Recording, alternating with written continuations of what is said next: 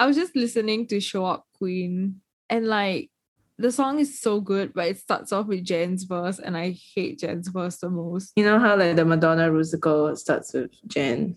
But Jen was good there. This one, like her verse like sucks.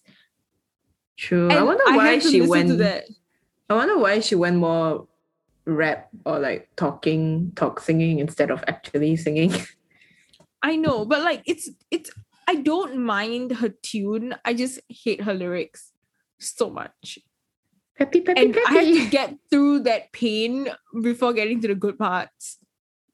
So, I mean, her there's lyrics that. are really me, myself, and I.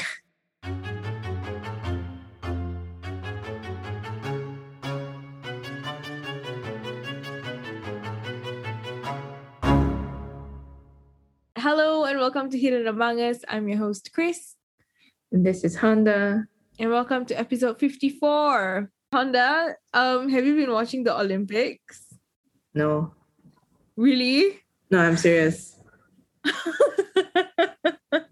don't know. I feel like I cannot watch it and enjoy it. Why not? I don't know. Because it's like the it's pandemic and then how Japan's handling it. Like, I can't enjoy it. Okay, well,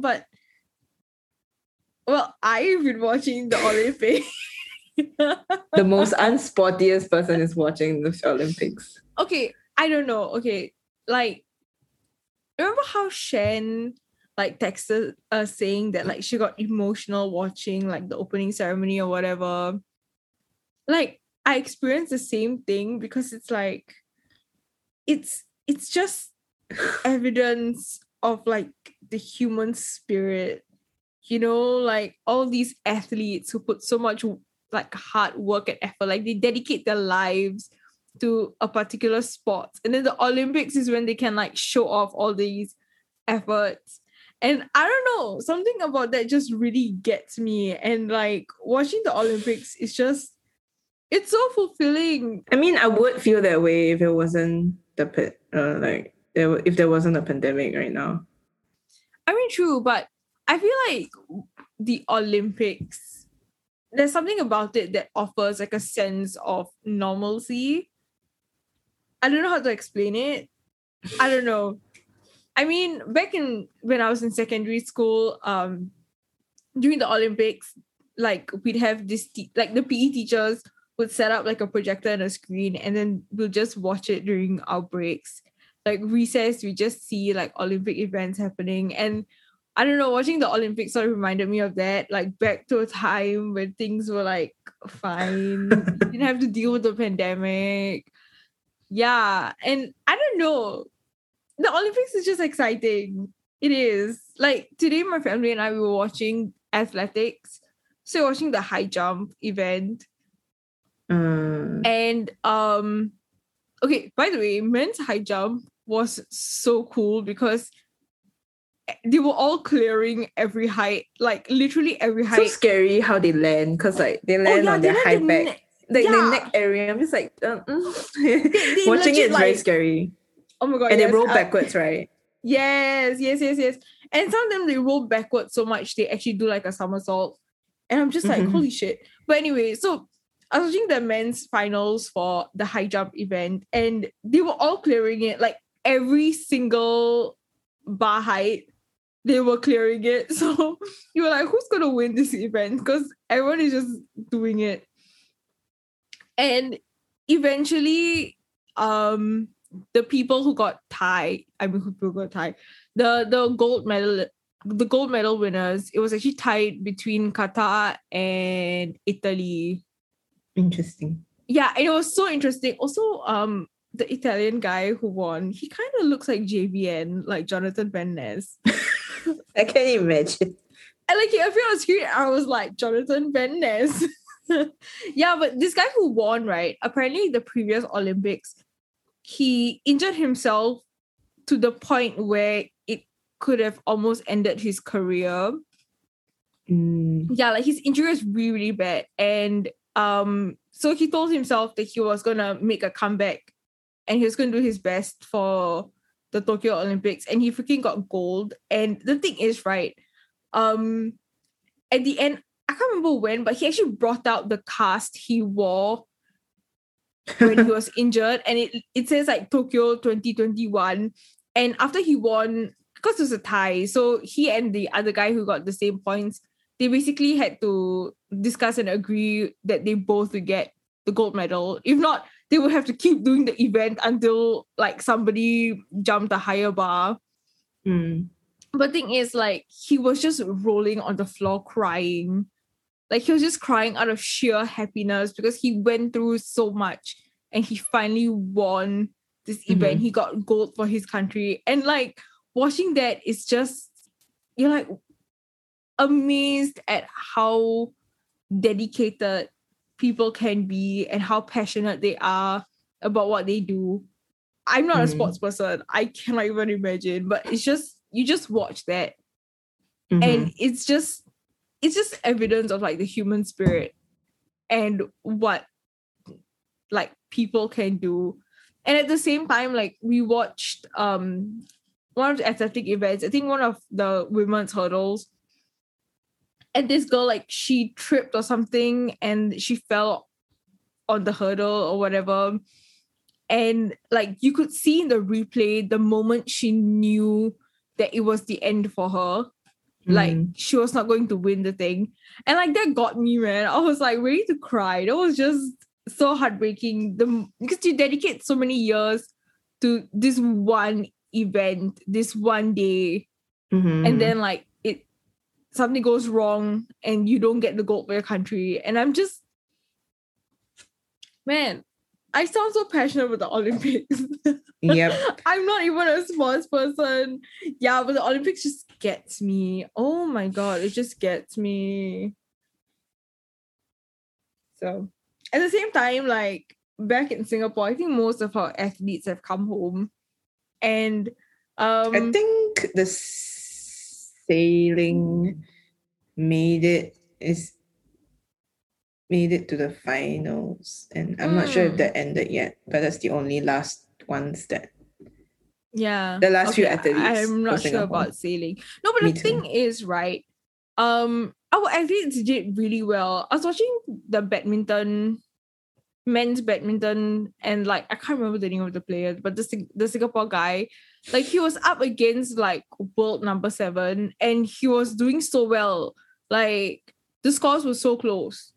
Yeah, and I don't know, I feel like on one hand, it's the pressure of you've worked so hard for so many years, like, it needs to pay off in the event, right? But the other one is also to bring glory to your country. And I feel like Singaporeans are just, some Singaporeans, I wouldn't say all of them, are just like assholes to these athletes, particularly Joseph Schooling. I know, it's like, you know, that mentality of how if you don't get high scores, it's your achievements are nothing, that kind of thing. Yeah.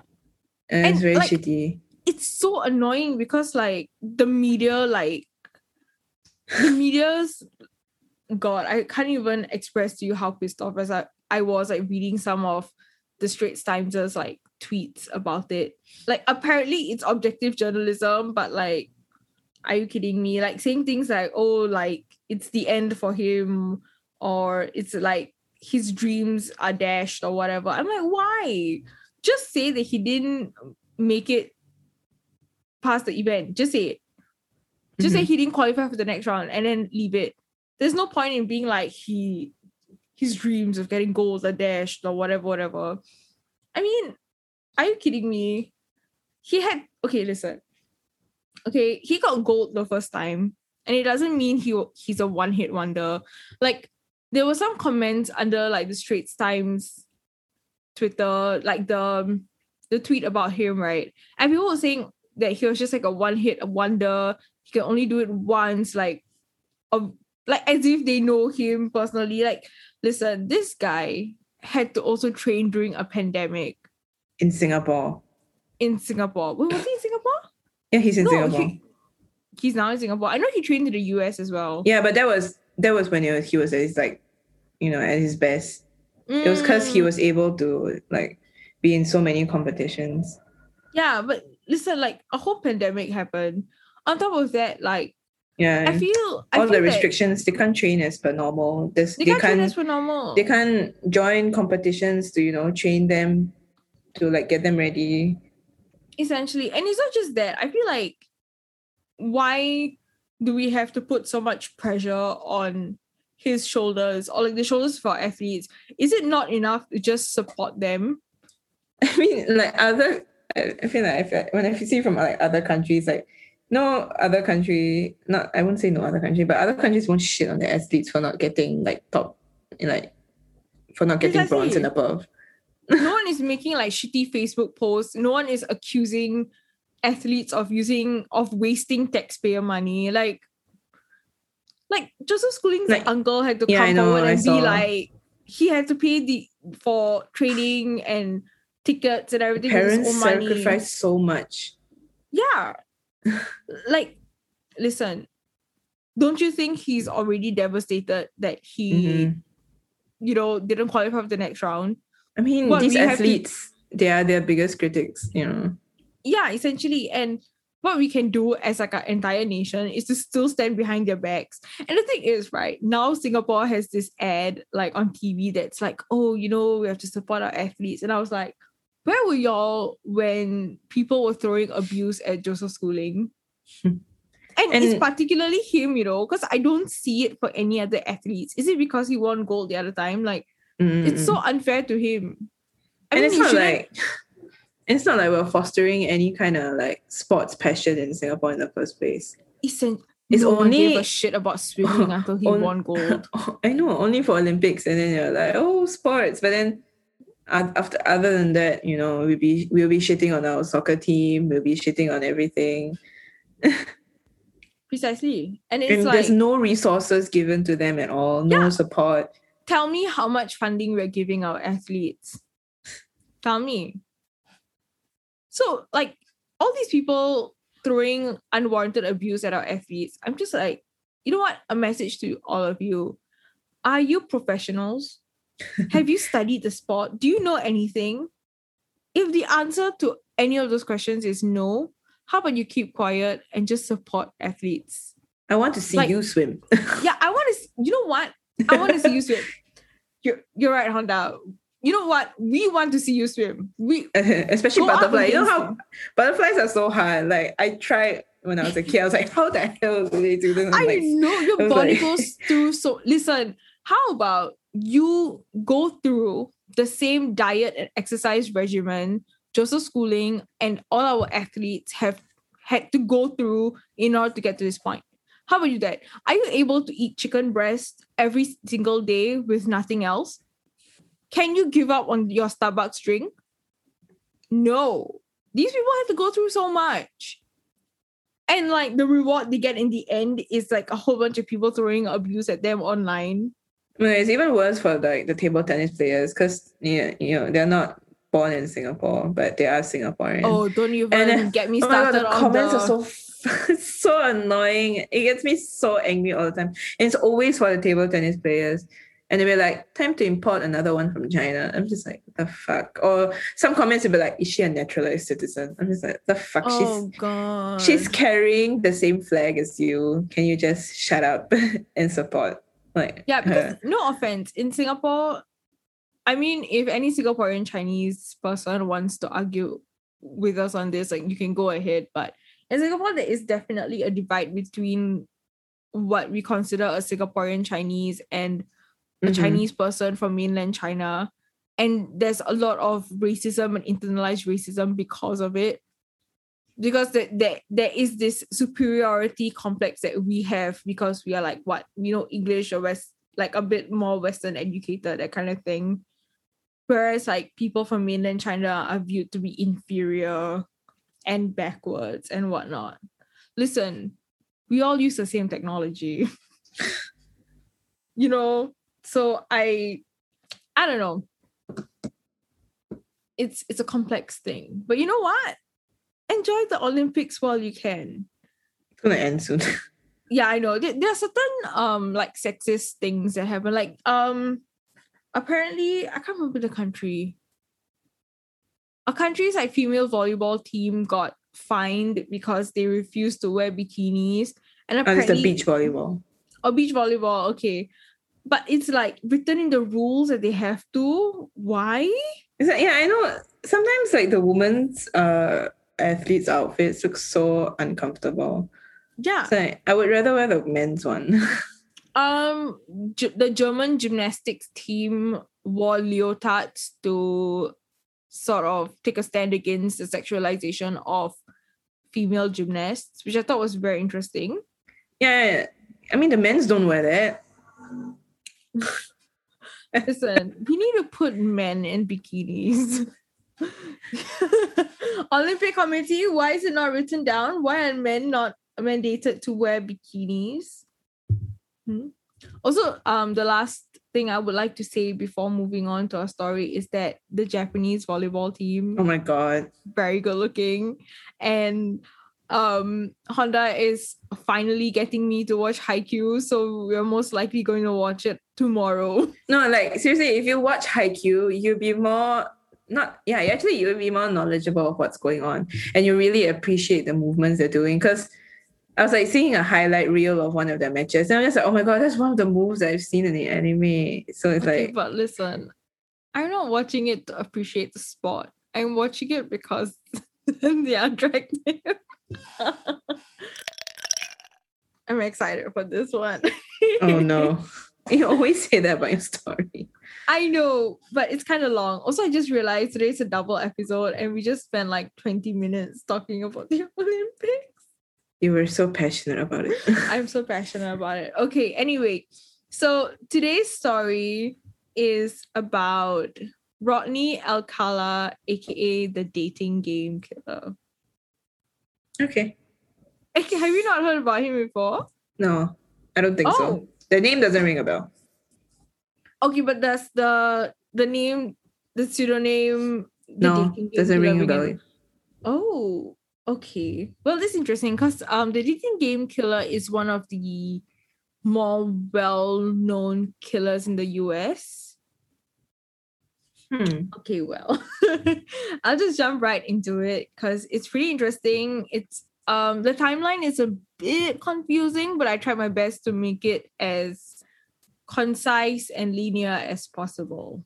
Okay, so on September 13th, 1978, viewers in the United States tuned into ABC to catch The Dating Game, a television show where a designated bachelorette will ask 3 bachelors questions until time ran out, after which she could pick a bachelor to go out on a date with. You know how on All Stars there's the Snatch Game of Love? Uh-huh. Yeah, it's the exact same concept. Basically, one person, the bachelorette. But do you get to see them? No, you don't get to see them. Oh, that is the exact same. Okay. Yeah. So I think they cannot ask questions about how they look like, their name, that kind of thing. Mm-hmm. So it's really anonymous. So it's based on questions. So interestingly, there were several famous contestants that have been on the show before. So Farrah Fawcett was on the show. Steve Martin was on the show. Arnold Schwarzenegger was on the show. And so was John Ritter. And they were on the show before they became famous. Okay. Yeah. So September 13th, the bachelorette on the show, her name was Cheryl Bradshaw. So Cheryl was a drama teacher. And to bachelor number 1, she asks, what time is the best time? Okay, so this is the ensuing conversation. He answers, the best time is at night time. Mm-hmm. So she asks, why do you say that? Because that's the only time there is. The only time? What's wrong with the morning, afternoon? And then he says, well, they're okay, but nighttime is when it really gets good. Okay. Such a weird response. Okay. So she asks him another question. So this is later on. She asks him a bunch of questions like in between, but like this is later on. Okay. So she asks, question number 1. I am serving you for dinner. What are you called and what do you look like? And then he says, I'm called the banana and I look really good. So she says, can you be a little more descriptive? What do you think his response is, Honda? Yellow corny. outside. It's corny. Corny? Like his response is kind of corny. You can peel me? Yeah, he says, peel me. Oh my god. I can't believe I got it right. Oh no. Oh my god. You can actually find a clip of this segment online. Like you just search the dating game killer and like the clip, oh my god, it was so funny. He was just like, peel me, and everyone starts laughing, and I'm like, okay. So Bachelor number one comes across as charming and funny, and he makes Cheryl laugh as well as the audience. Though I cannot 100% tell you that there was an audience there or if it was like a laugh track, but people were laughing. Bachelor number one was also described as a successful photographer who got his start when his father found him in the darkroom at the age of 13, fully developed. Also, this addition of saying fully developed, I don't know what that means. Like, was he developed as a 13-year-old or was he developing photos? But anyway, between takes, you might find him skydiving or motorcycling. So in the end, Bachelor number one's humor and banana jokes wins Cheryl Bradshaw over, and she chooses him. So he wins the show overall. I mean, that day's episode, he wins it. So Bachelor number one would turn out to be Rodney Alcala. And at the time of his appearance on the show, he had already been convicted of sexually assaulting an 8 and 13-year-old girl. Gross. And beyond those past offenses, Rodney Alcala was also linked to the murders of 5 other women. So Rodney Alcala, born Rodrigo Jacques Alcala Bucor, was born on August 23, 1943 in San Antonio, Texas. His parents, Raul Alcala Bucor and Ana Maria Gutierrez, were Mexican-American. Eventually, in 1951, when Alcala was 8 years old, his parents uprooted and moved to Mexico. But unfortunately, 3 years later, Alcala's father would abandon their family. Then in 1954, Alcala's mother moved them to suburban LA with his 2 sisters and him. When Alcala was 17, he joined the US Army and served as a clerk. He eventually had a nervous breakdown 3 years after joining the army. When he had his nervous breakdown, he went AWOL and hitchhiked from Fort Bragg to his mother's house. He was eventually diagnosed with antisocial personality disorder and discharged from the military. So, okay, get this. After leaving the army, he graduated from the UCLA School of Fine Arts and later studied film under Roman Polanski at New York University. Nice. I mean, Roman Polanski is a whole other bag of worms. We have to do like an episode just on Roman Polanski because, I mean, have you watched the film Portrait of the Lady on Fire? No. Okay, so there's this video from 2020, and I think this award ceremony is the equivalent of the Oscars, but for France. Okay. And then what happened was one of the actresses, her name is Adele Haenel. I'm not sure how to pronounce her name, but Roman Polanski, essentially he wins an award for best director of some film, and she gets up and she walks out of the ceremony. She walks out and she yells, "Bravo, pedophilia!" Oh wow. Yeah, because he was I think he sexually assaulted a minor and he ran away to another country to evade capture. Yeah, so he was never formally sort of charged with the offense, but because he lived in exile, he could also sort of still direct films. Yeah, and it's just such a lucrative I mean, it's just messed up. The fact that he evaded capture for freaking assaulting a child and he can still make films and be successful. Anyway, this is not about Roman Polanski. We're back to another disgusting man. So Alcala's first crime happened in 1968 when he lured 8-year-old Tali Shapiro into his apartment in Hollywood. He raped her and beat her with a steel bar. For this crime, Alcala, much like Roman Polanski, escaped by leaving the state, and he essentially changed his name and sort of lived under a different alias. So he enrolled into New York University Film School, the course under Roman Polanski, under the name John Berger. Then in 1971, he worked as a counselor at an arts camp for children in New Hampshire. Once again, he used a different alias, John Berger. Like, John Berger was Berger, so that's the NYU. Then at the camp, he was John Berger, Burger, so not that creative. Nope. During this time, he murdered 23-year-old Michelle Criley in 1971. Alcala raped and strangled her in his Manhattan apartment, but would only be linked to her death years later in 2011. Oh wow. Yeah. By the way, sort of spoiler for later, a lot of his crimes would be linked to him years later. Though at this point he was living under a different alias, his time on the run would be short-lived. So after his attack on 8-year-old Tali Shapiro, he was added to the FBI's 10 most wanted fugitives list. So in 1971, a few kids at his camp recognized his photo on the website and called the authorities. Kids actually see the website. Yeah. I wonder how that happened though. They were like,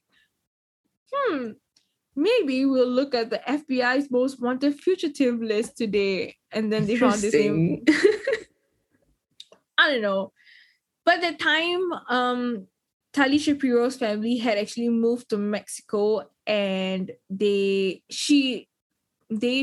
family essentially refused to testify.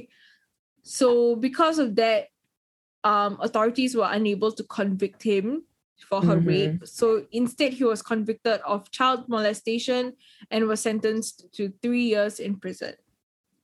But after 17 months, Alcala got out on parole. 2 months later, he would be reconvicted for the rape and assault of 13-year-old Julie J. Julie J isn't her actual name. I think it was because she was a minor, so she's just called Julie J, who he had offered a ride to. Though after serving 2 years, he was paroled again.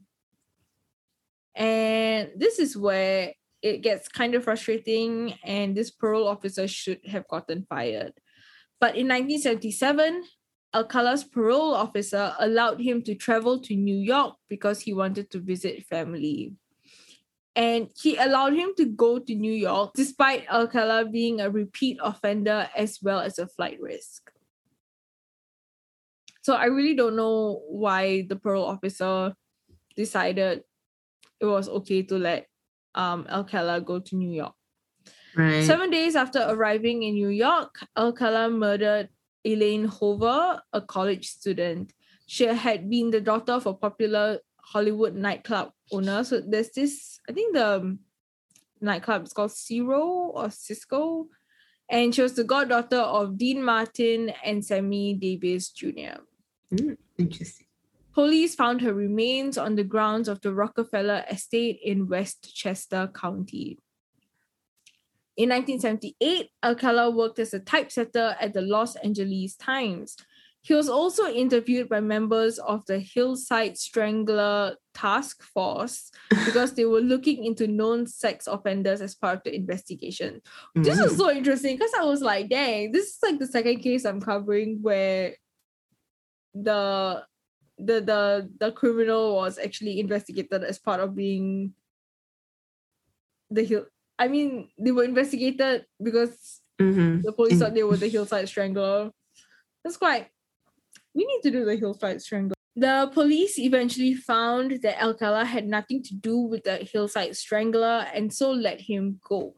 But he did get arrested for marijuana possession, which is also wild considering that it is now legal in some states in the US. Anyway, people who are serving time for possession should be released, particularly people of color who were convicted in the past. It's time to get released. While he was working at the LA Times, he claimed to be a professional photographer and took photos of hundreds of men and women in compromising positions. Liane Leadham, one of the victims, said he was a professional, so what did I type here? Okay, anyway, so Liane Leadham essentially said that he was a professional, so she trusted him and allowed him to take photos of her. And he showed her a portfolio that he had, and she describes it as spread after spread of naked teenage boys, and a lot of these pictures were sexually explicit in nature. I'll talk more about these photos later on. Okay. While taking photos, he also knocked 15-year-old Monique Hoyt unconscious while taking photos of her and raped her. In 1979, so this was after his appearance in the dating game, the decomposing body of 12-year-old Robin Samso was found in the Los Angeles foothills. She had gone missing on her way to ballet class on June 20th, 1979. 12 days later, her body was found on the foothills by a ranger. Robin's friends told investigating officers that a man had actually approached them on the beach, and he went up to them and asked them if they would like to have their pictures taken. They declined, after which Robin borrowed a friend's bike and essentially rode off to ballet class, but she would never turn up for the class. A composite sketch was drawn up shortly and was circulated, so the police sent it around to other precincts.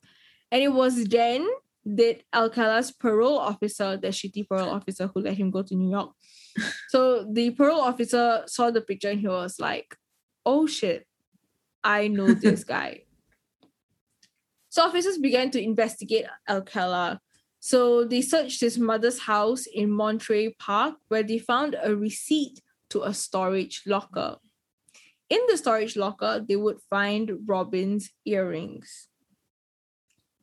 So, given Alcala's previous criminal records as well as the current case evidence, the police felt that Alcala was their guy and proceeded to arrest him in July 1979 and held him without bail.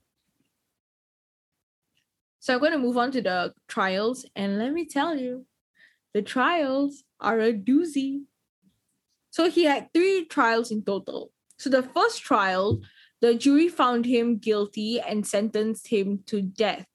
However, this was overturned by the California Supreme Court on the grounds that the jurors were prejudiced after learning about his previous sex crimes. Okay. Which So I is find it like interesting. mistrial? I'm not sure if you would consider it a mistrial. Maybe it was. I'm not sure about like lawyery, courty terms. I need to watch more law dramas for that. But essentially it's because the jury were actually informed of his previous convictions. So because of that, they felt that with the knowledge of his prior convictions, they were prejudiced against him and so gave him like a harsher sentence. Because this was just supposed to be for the murder of Robin Samso. So technically, his previous crimes should not have anything to do with it. Though I don't think that makes any sense. I feel like you should also take into account the fact that he has repeatedly offended. I think they kind of explicitly talk about that case. I've seen, I've seen like when I was watching crime documentaries, that was always the case. It has to be focused on that case, and nothing from the previous cases can be brought up. Okay, I see. So yeah, so that's essentially what happened lah. And then in 1986, he had his second trial. This time, they omitted his previous sexual assault crimes. So it's just solely focused on this one crime. He was sentenced to death once again, but the Ninth Circuit Court of Appeals nullified the conviction because... Okay, Honda, are you ready for this? Because when I was researching this, I was not ready for this. They nullified this conviction because the park ranger that found Robin's body had apparently been hypnotized by officers.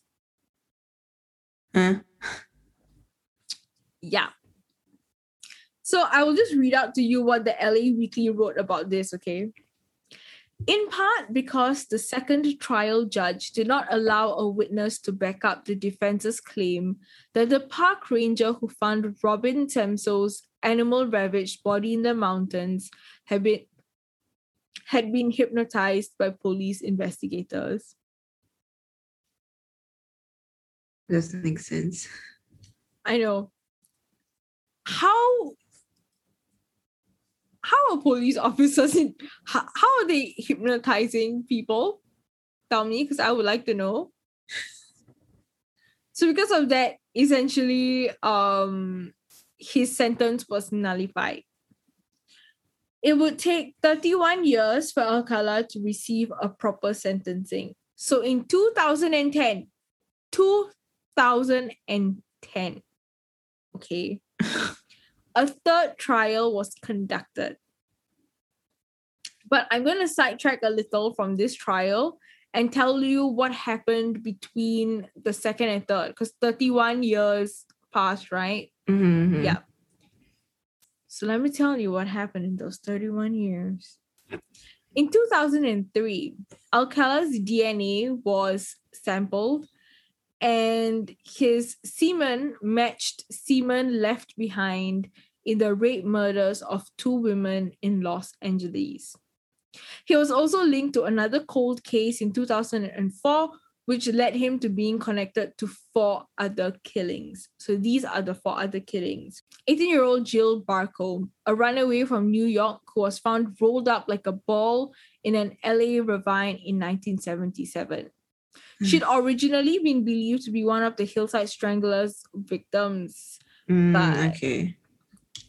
So they'll find out later on that she wasn't. 27-year-old Georgia Wickstead, who was found bludgeoned in her Malibu apartment in 1977.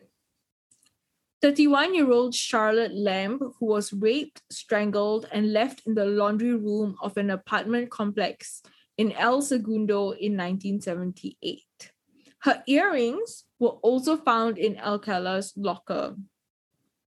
And finally, 21-year-old Jill Parento, who was murdered in her apartment in Burbank in 1979. All the women were noted to be posed in carefully chosen positions.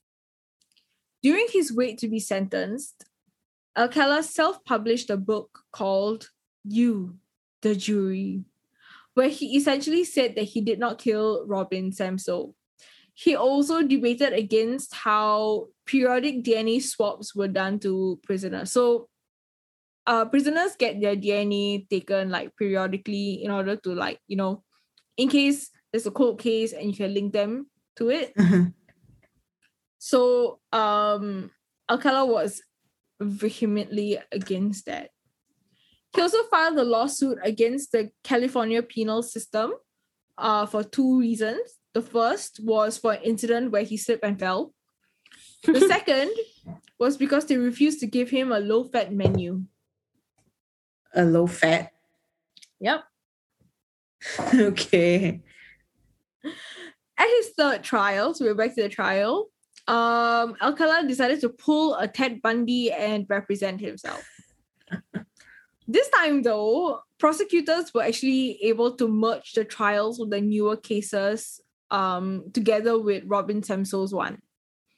Mm-hmm. During this trial, Alcala would ask himself questions, aka he would refer to himself as Mr. Alcala. So he did the whole thing where he would play two parts. So in a deep voice would be like, Mr. Alcala, and then in his regular voice to respond. Yeah, this was like, I think it was a 4 or 5 hour trial. He did it. Oh no. I would lose my shit if I was a jury. I'd just be like, what the hell am I here for? So, Alcala would claim that he was at Knott's Berry Farm at the time of Robin's murder. He also claimed that he did not remember killing the other women. And according to Richard Rappaport, which was Alcala's psychiatrist, and when I mean Alcala's psychiatrist, I mean Alcala paid this guy to be his psychiatrist. So this psychiatrist basically said that Alcala could have had memory loss because of his borderline personality disorder. Alcala also showed the jurors a part of his episode of the dating game to prove that Robin Semsel's earrings actually belonged to him. By the way, if you watch this clip, you will find that he does not have any earrings on. He has pretty long hair when he's on the show, but you can kind of see that he has no earrings on. Mm-hmm. And this was also supported by Jed Mills, who was one of the other bachelors on the show with him. And Jed Mills basically explained that at the time when they were filming, so the 1970s, 1978, it was not socially acceptable for men to wear earrings. So if Alcala had worn earrings, he would have noticed.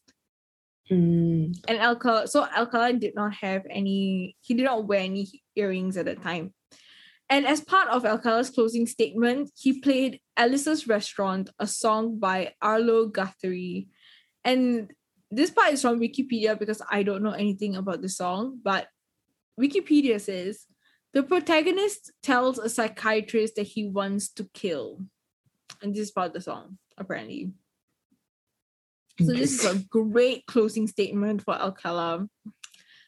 But perhaps the biggest plot twist of this third trial was the fact that Tali Shapiro, the 8-year-old girl that he sexually assaulted, one of his, his alleged first ever crime, she appeared. So after nearly 40 years, she came to this trial in order to see justice for Alcala's other victims.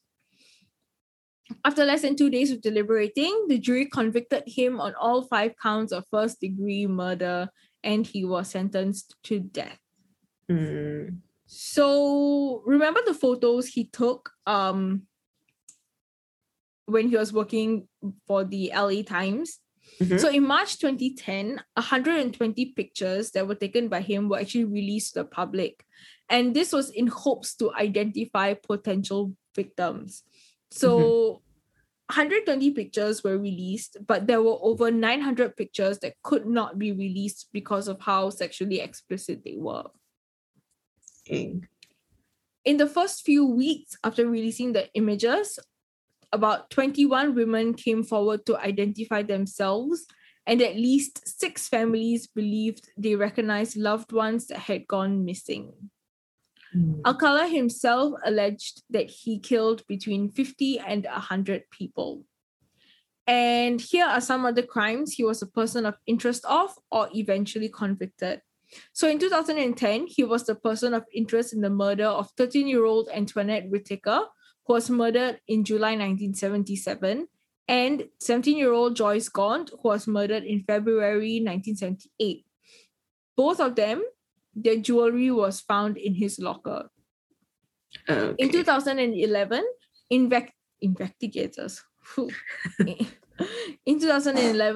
investigators in Marin County alleged that Alcala was involved in the murder of 19-year-old Pamela Jean Lamson, who went missing after a trip to Fisherman's Wharf to meet a man who wanted to take photos of her. Her naked and beaten body was later found near a hiking trail in Marin County. There had been no fingerprints or DNA that could find her killer. But now they had sufficient evidence to connect her death to Alcala. In September 2016, Alcala was charged with the murder of 28-year-old Christine Ruth Thornton. She disappeared in 1977 and was 6 months pregnant at the time. Her body had been found in Sweetwater County, Wyoming in 1982. In 2013, one of her relatives recognized her in one of the photos Alcala had taken, and it was only in 2015, with DNA supplied by them, that she could be identified. Alcala admitted to taking photos of her, but not to killing her. Mm-hmm. And at the time of this development, so in 2016, Alcala was 73 and was too old to go to Wyoming to stand trial. So he was also, not too old. He was too sick. Apparently, he was too sick to go stand trial. 73 is too old. Yeah, I was like, 73 is not that old. Okay, here's the interesting bit and one of the reasons as to why I picked the story for today. On July 24th, 2021. July 4th? 24th. Oh, 24th. Wow. Last week. Alcala passed away from natural causes at a hospital in San Joaquin Valley, California. He was 77 years old. So Alcala was back in the headlines because he recently passed away. Dun, dun. Actually, I might have seen a post about a killer who died in hospital. Yeah, every crime site I follow and Reddit, they were all talking about this. I think I came across. Okay, so let's go back to the beginning of the story where Cheryl Bradshaw essentially picked him to go on a date with, right? Mm-hmm. Well, she never went on the date with Alcala because she later found him very creepy. And honestly, good for her. Yeah. She trusted the guts.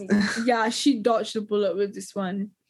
Today, investigators believe that Rodney Alcala, aka the dating game killer, could have killed about 130 people. And this is the story of Rodney Alcala, aka the dating game killer. My throat is so dry after the story. Interesting. Mm-hmm. So you never really know like the total body count in the end. Yeah, it's kind of hard to say the total body count.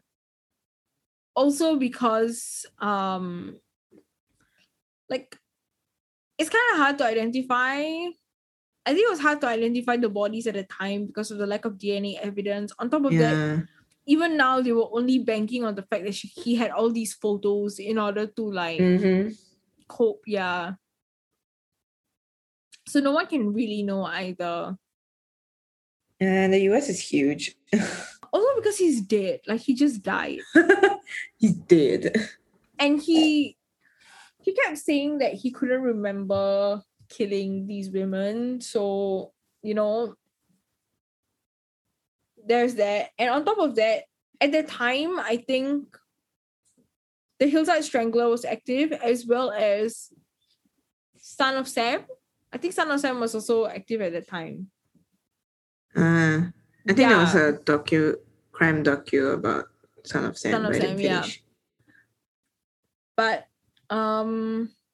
so it's one of those things where you cannot be 100% certain that he was also the one who killed women who disappeared at the time, because there was a Hillside Strangler as well.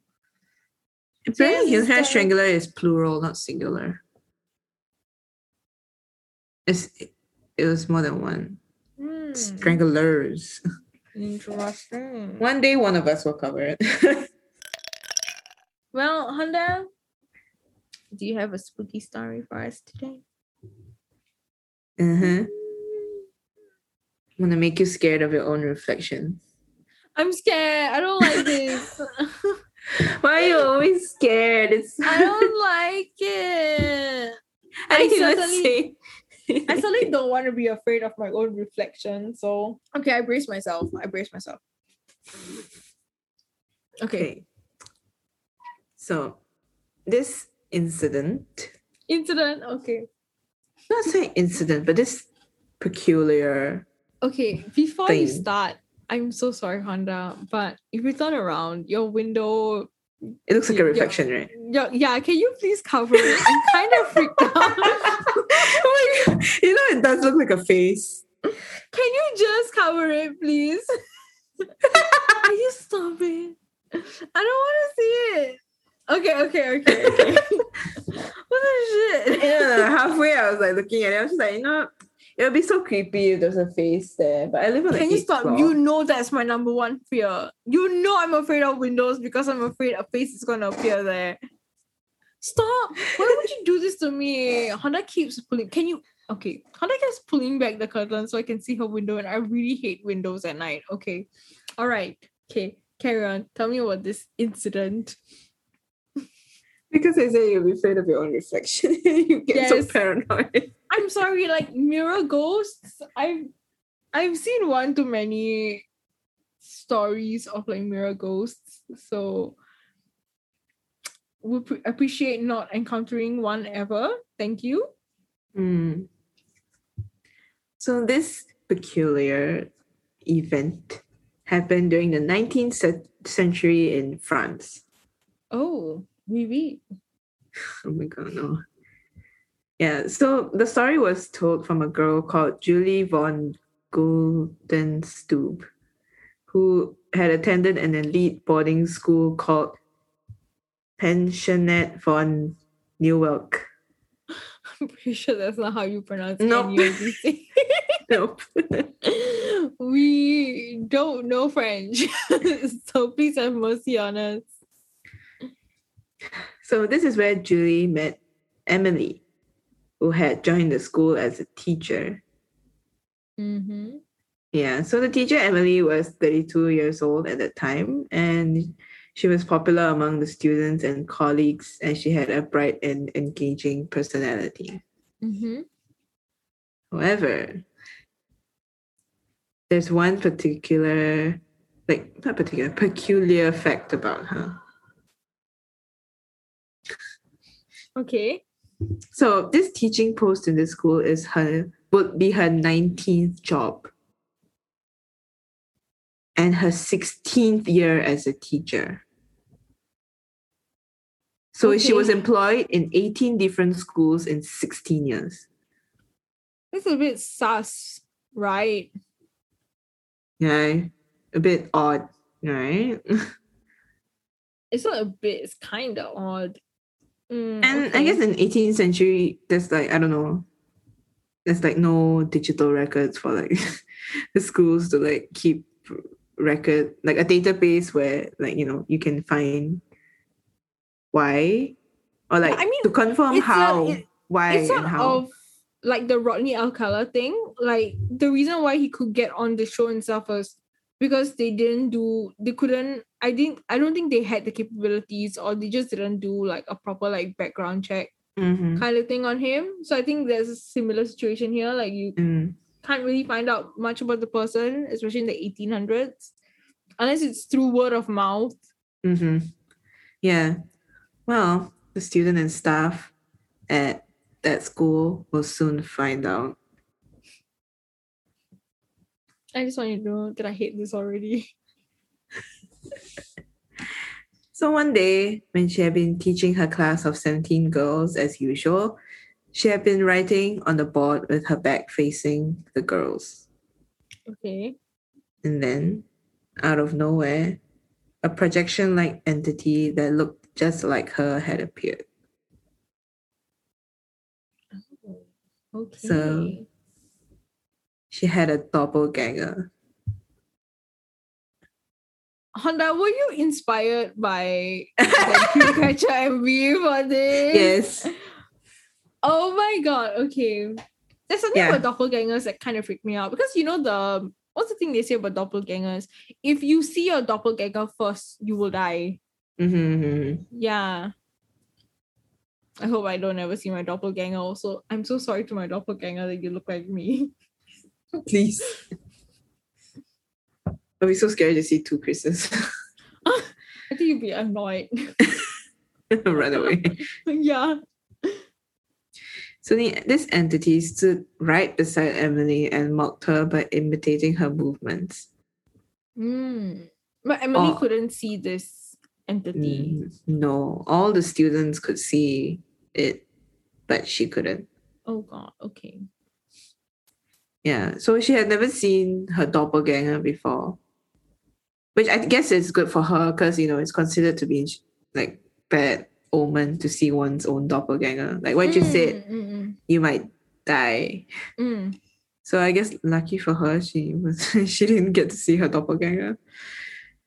So after this incident, students and staff would spot this entity frequently around the school. Yeah, so she would be seen beside Emily while Emily was doing her work. And one creepy incident was when Emily had been helping her student dress up for an event. And as the student was being helped, she happened to look down at her dress, only to find two Emilys fixing her dress. And upon seeing this, the student fainted. I mean, I would too. What the shit? Okay. Yeah, so the most talked about sighting of Emily and the doppelgangers was when she was seen gardening by a class full of 42 girls who were sewing. And so when the supervisor of that class walked out for a while, Emily walked in and sat down at her place. Okay. Yeah, so the students didn't think much of it because it's just Emily, another teacher who walked in. Until one of the students pointed out that Emily was still in the garden doing her work. Okay. I hate this. Okay. Oh God. Tell me you didn't hate this when you're researching it. I thought it was quite fun. Okay. This is why. I was just thinking about Us, like the movie Us the whole time. Okay, well, yeah, that is kind of easing my nerves a bit. How does the movie Us ease your nerves? Because Us is a fictional story. Oh, it's not real. It never happened. It's just a film. This story, on the other hand, I know is an account of something that actually happened, right? But, I'll just take comfort in the fact that Us is a fictional story and this is somehow, this is a kind of similar story. So I'm, tricking my brain into thinking, this is fictional and never happened. Okay. Imagine a murderous Chris living underground in Singapore. Oh, God. Ugh. Yeah. So there were students who had been brave enough to go up to the doppelganger. Yeah. So they went up to it and tried to touch the entity. Wait, this entire time, no one was telling Emily that there was a strange doppelganger following her around? I mean, eventually, they will say. Okay. Because it's creeping everyone out.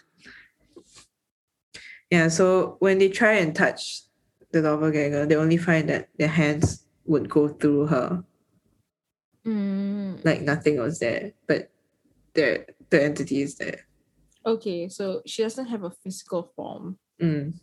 Okay. But would you be brave enough to go up to the doppelganger and try and touch it? Honda, I'm not even brave to be in the same room with that thing. I'll be out. Yeah, so when Emily was asked about this, she was at a loss. She had never seen this doppelganger of hers who was ruining her life and she had no control over it. Yeah, and because of this thing, she had been, asked to leave all her previous jobs. Oh, shit. Okay. So that explains the 19 schools in 16 years. Okay. Yeah, so even at this school, the parents of the students, started taking their children out of the institution. And eventually the principal had to let Emily go, even if Emily, was good at her work and, was a good teacher. Yeah, so interestingly, while Emily's doppelganger made itself visible, while the doppelganger was visible, Emily appeared very worn out and lethargic. As if It was feeding off her energy kind of thing. like her spirit is like wandering out, so she's tired. Oh shit! I thought it was another entity that was just like leeching off her energy. Okay. So yeah, that's why when it disappeared, she was back to her normal self. Oh. Okay. Yeah, so after the incident at the garden, Emily had said that she had an urge to go inside the classroom to supervise the kids herself. But, she couldn't because she was doing gardening work. So, yeah, so the doppelganger could be some sort of projection of what Emily wanted to do. Mm-hmm. Yeah, so some theorize that this doppelganger comes out to do the task that Emily herself was doing in an alternate universe when she had made a different choice from that world. Yeah. So what would you do if people around you are seeing another version of you like right beside you? Dude, I get an exorcism. Straight up. Dispel the spirit, please. Yeah. So this is the story of Emily Sagi. I don't know how to pronounce the last name. Yeah. Shit. Was it like ever a resolution? Like, no. The spirit just followed her around? Jesus Christ. I mean, because the story is so long ago, and the story was from a student of hers. Oh, so when she left the school, I guess, we will never know how many more jobs she had to lose. Yeah, dang, I don't know. Wow. Yeah, this story was at the back of my mind until I watched the Dreamcatcher music video. And then I was like, right. Oh my god, that's creepy. That's legit creepy. Dang, holy shit. Or imagine if you had a twin, like an identical twin. I mean, I don't mind twin, but it's the fact that this is like some sort of weird spiritual entity that is causing her like, I mean, it doesn't not sound physical malicious. harm, but yeah. Yeah, it wasn't like physically harming or anything, but it was causing her like monetary loss, like financial harm. She has to keep changing jobs. She'll never know job stability. Yeah, she'll never know job stability. Jeez, it's like she's living in 2021. Yeah, but wow, thanks to that story, Honda. Stop! Can you please stop showing the window? I'm trying to see how. I mean, it doesn't look like a face, but I just don't like windows at night. No, can you see it? Like this light part?